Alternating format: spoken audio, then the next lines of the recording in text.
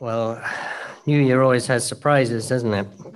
Well, it's been great to hear testimonies of I want to kick that over, what God's been doing this last year in your lives in many different ways, big ways, small ways, difficult things, good things. Actually, I was thinking, as Mark said last week, it was great that Christmas Day was on a Sunday. I think it's great that New Year's Day is on a Sunday, because probably wouldn't have thought this a few years ago, I have to be honest. I don't think there's a better way than to start the new year than together as God's family. That might be a stretch for some of us, but I think that is true. I might swap you lot for a Greek island beach somewhere or something, but generally, seeing as I'm in Gloucester, being with you, being together as God's people is, I think, the best way to start the new year and celebrating the Lord's Supper. But there are always surprises in a new year. I've just had one already this morning. A colleague of mine sent me a WhatsApp a few days ago saying, can I come and stay with you? I'm on my way through to Wales. I'll be landing in Bristol, 2nd of June, somewhere around then. Would that work? And I said, yeah, that's fine. By all means. And he just rang me this morning and said, I'm at the airport. I'll be there in a couple of hours. So obviously, somehow June changed into January.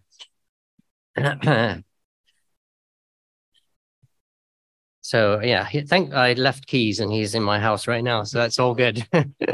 Yes. But it is good that, God is with us in all those changes. I've got another colleague who loves a Michael Bublé song, Bublé, how you say his name. And every time we do a ministry together, he plays it full blast on the way to the ministry event. And it's a new day, it's a new dawn, however the words go, because he's so excited about the day. And I'm sure he's got it full blast right now, because it's not just a new day, it's a new year. I'm a bit more of a U2 person. Nothing changes on New Year's Day. That's why I didn't bother staying up last night. Sorry. But I know there are two things I can guarantee about this year. One is our fallibility, and the other is God's faithfulness. And as we get ready to enter a new year, I just want to think about those two things. We often hear the saying that those who don't know history are doomed to repeat it. And actually, the Bible very often encourages us to look back, to remember. That's what we're doing this morning. I wanted to just look at a couple of passages very briefly. It's not going to be a long sermon. This is all part of preparation for communion. And in fact, I want to give moments where we can just pause and reflect as we do this. And we're going to look in Deuteronomy, just at two passages there. It's a book we want to look at later on in the year. So hopefully we'll whet our appetites by just digging in briefly to a couple of thoughts. And in these passages, we're encouraged first to remember our rebellion, but then second to remember God's and his salvation. So if you can find Deuteronomy chapter 1, we're just going to look briefly at a couple of verses there to begin with. Deuteronomy is a record of what Moses says to the new generation of Israel as they get ready to come into the promised land. They've been there once before and they failed miserably. They wandered around the desert for 40 years, and now they're on the verge of entering again. And I think as we look at books like Deuteronomy, in fact, the whole Old Testament, it's really helpful for us, I believe, because in one sense, the story of Israel is our story to one degree or another. Every time I look at the Old Testament and think, how can they have got it so wrong? How can they be so bad? I then kind of reflect and think, well, actually, I'm not that much different. And Moses basically begins this book by bringing to mind the people's disobedience. He says, we were on the verge of entering. He tells the people it's a good land, the land the Lord our God is giving us, verse 25. And then he says this, verse 26, But you were unwilling to go up. You rebelled against the command of the Lord your God. You grumbled in your tents and said, the Lord hates us. So he brought us out of Egypt to deliver us into the hands of the Amorites to destroy us. Where can we go? Our brothers have made us lose heart. They say the people are stronger and taller than we are. The cities are large with walls up to the sky. We even saw the Anakites there. And so they disobey God. They don't go in. And so there are several aspects to this rebellion that Moses reminds them of that I think I can relate to. Perhaps you can too. Firstly, there is a direct rebellion against God's command. Verse 26. You were unwilling to go up. You rebelled against the command of the Lord your God. In one sense, that's a summary pretty much of their whole journey. And of course, we know it carries on even when they're in the promised land. They break God's commands time and time again.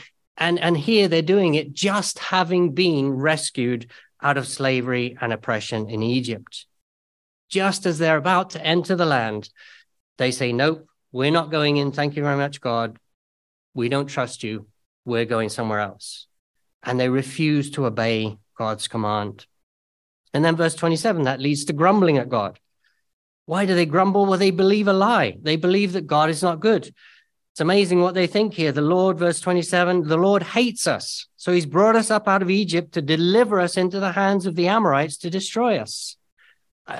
Come on, would God really bring them out of Egypt, rescue them in that amazing way, just to let them get destroyed by another people? So failing to trust God's goodness and his greatness is at the heart of their grumbling and complaining. They fail to believe God is good. They fail to believe God loves them. They fail to believe they're God's chosen people. And those are all themes that Moses is going to unpack through the rest of Deuteronomy. And so because they don't trust in God, they refuse to enter. They believe the obstacles they faced were greater than the God who rescued them. And so that led to grumbling against God. Then verse 28, discouragement and fear. God can't rescue us. God isn't great enough to beat the enemy through us. And notice this discouragement is based on kind of a half-truth. The people are stronger and taller than we are. You're not the only one who's short, Chris. It's okay. The cities are large with walls up to the sky. We even saw the Anakites there. So yeah, the people of the land might have been bigger and better warriors than the Israelites. They might have had fortified cities with strong walls. And yeah, there might have been even these huge people, the Anakites. For us, it'd probably be like saying, well, you're going to go and compete against a group of people and you say, okay, and then you realize they're all rugby players or they're all basketball players or American football players, even worse. Even the small guys are huge there. But that's only half the truth, whatever's laying out in front of them. The full truth is what Moses then goes on to tell them. Verse 29, he said, I was there with you 40 years ago, and I said to you, don't be terrified. Do not be afraid of them. The Lord your God, who is going before you, will fight for you, as he did for you in Egypt, before your very eyes and in the desert. There you saw how the Lord your God carried you as a father carries his son all the way you went until you reached this place. That's the full truth. There are obstacles. Yes, there are giants in the land. There are walled cities. There are these tough people. But don't be afraid. God is going before you. God will fight for you. And they've already seen that. They've just come out of Egypt against Pharaoh. They've seen God's amazing salvation there, which makes that rebellion so much worse, I think. They fail to believe and follow God here, even though they've just seen how God has rescued them from Egypt. And so they end up wandering in the desert another 40 years until that whole generation passes away. But what Moses does is he begins this book by laying it out plainly for the people. This is what you're like.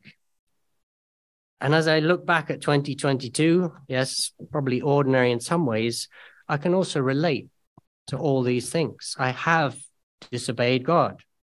I've done wrong, things I shouldn't have done. I have not done good I should have done. I have failed to love others, my family, people around me, as I've been commanded to by Jesus. I have failed at times to forgive others, as we're exhorted to. I'm sure I've not taken steps of faith I've been called to because I've been too afraid or thinking that God won't be there. Sometimes I know I've deliberately sinned in certain areas. So yeah, guilty, disobedient, even as God's people, even as someone God has saved, who's brought into his family, just like the Israelites, I can say, yes, I've been disobedient. And I expect I've grumbled against God. I expect at times I've believed the lie that he's not good, that he's not for me. I forget Romans 8. God is for us, who can be against us? I fail to hold on to that fact. God is for me. And I'm not talking about honest expressions of struggles and doubts, even as we hold on to God's goodness. I'm talking about the way we sometimes believe that fundamental lie, God is not for me. God is not good. And so at times I know I've succumbed to discouragement and fear. Probably let those squash that sense of responding to God's call, to stepping out in faith, allowing the what ifs, the anxieties to drown out that simple message that God is good and God is trustworthy. And so I've seen the half-truths of the circumstances in front of me, and they've spoken louder than the full truth that God goes before us, that he carries us as a father carries a child. It's a beautiful picture. That's what God is like. And as I look back, I think, yep, like the people of Israel, even though I've seen his faithfulness time and time again, I have still succumbed to all these things. So just take a moment, reflect on this past year. Think, where might I need to bring failures and fallibility to God? What specific thing might God want me to be changing? Remembering, of course, Jeremiah's words that the heart is deceitful above all things, praying with David in the words of Psalm 139, search me, O God, and know my heart. Test me and know my anxious thoughts. See if there's any offensive way in me and lead me in the way everlasting. Just take a minute. Allow God to search us as we look back and we think, God, where have I been disobedient, fearful, discouraged, grumbling? How can I bring those to you and make 2023 different? I know it's not easy always to think back in a time like this, but I encourage you. We're starting a new year. You find some time to reflect, honest time with God and yourself. Now, some of us, it's very easy to remember we're sinners. We remember quite easily our rebellion and perhaps get a bit discouraged. But that's not the only thing Moses encourages the people to remember. If you flip over a few chapters, chapter 6, Moses also encourages the people to remember God and his salvation.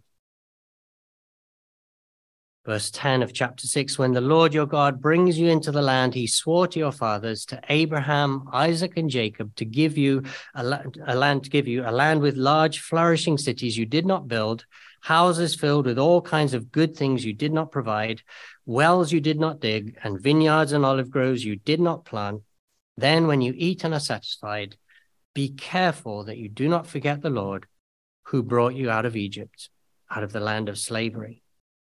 At the start of the new year, it is great to be reminded of God's salvation for us, of his faithfulness to his promises, of who he is. That's what we've got to hold on to in the face of the condemnation and discouragement that Satan brings our way.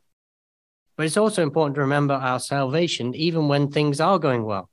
Notice the verse says, be careful you don't forget, verse 12, when everything has worked out the way God said it would, when the Lord your God has brought you into this land, when you have houses filled with all kinds of good things that you didn't build or provide.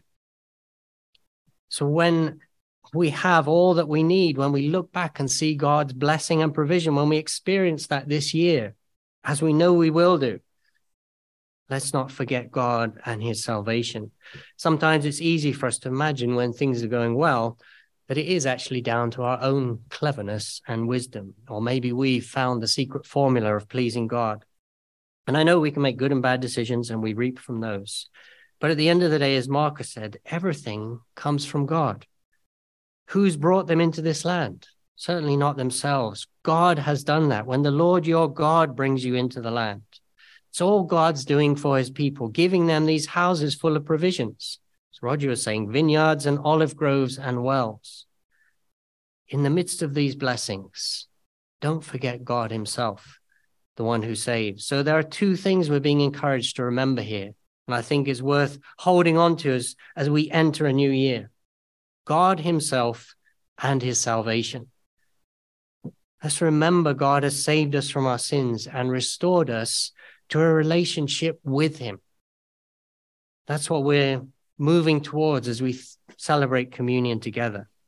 We remember what Jesus did for us on the cross, the salvation he won for us, that rescue from sin and redemption.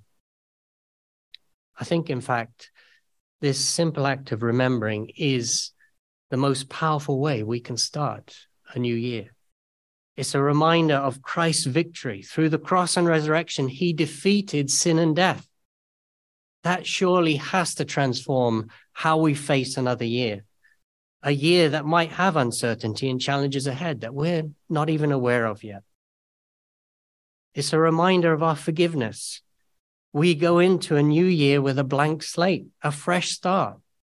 Isaiah 1 tells us, "Come now, let us settle the matter," says the Lord. "Though your sins are like scarlet, they shall be as white as snow. Though they're red as crimson, they shall be like wool." And the amazing truth of the gospel is that God forgives us. That despite our fallibility, our rebellion, he is there every step of the way offering forgiveness. So we look back at last year, not to sink ourselves in gloom at our own sinfulness, but to remind ourselves of God's grace and to seek and allow his transformation of our lives as we go into a new year. Because it's a reminder too of our new identity. As we look back and say, yes, we're sinners, we also look back at the cross and the resurrection, and we see that we're saints. In Christ, we're a new creation. The old has passed away. Behold, the new has come. 2 Corinthians 5:17. We've come into a new land, a land where we live in relationship with God. And sometimes we forget that. We get so busy in all the things that we face on a daily basis, sometimes even working hard for God, yet forgetting God himself. So I want to encourage you at the beginning of a new year, don't forget him. Don't forget our salvation. Let's be like Moses in a sense, as he does here, encouraging the people to not forget either. There were those in that last passage who discouraged the people. But let's help each other hold on to both God and his salvation in 2023, remembering all he's done for us, his blessings, his mercy, his kindness and goodness, knowing he will go before us. As we've seen, knowing that he will carry us as a father carries a child, he will fight for us. So as we come to a time of communion, what better way than to remember the salvation that we have in Christ's sacrifice? And as we take the elements, we can look forward to all God will do in and through us, despite our fallibility and failure, because he is faithful. He is good. And so we're going to have a moment to reflect on that a little bit more, but we're going to sing a song now just to help prepare our hearts. And if we can need to stand or stay seated if you feel more comfortable, we're going to sing, "Oh, Praise the Name," as we come to our time of communion.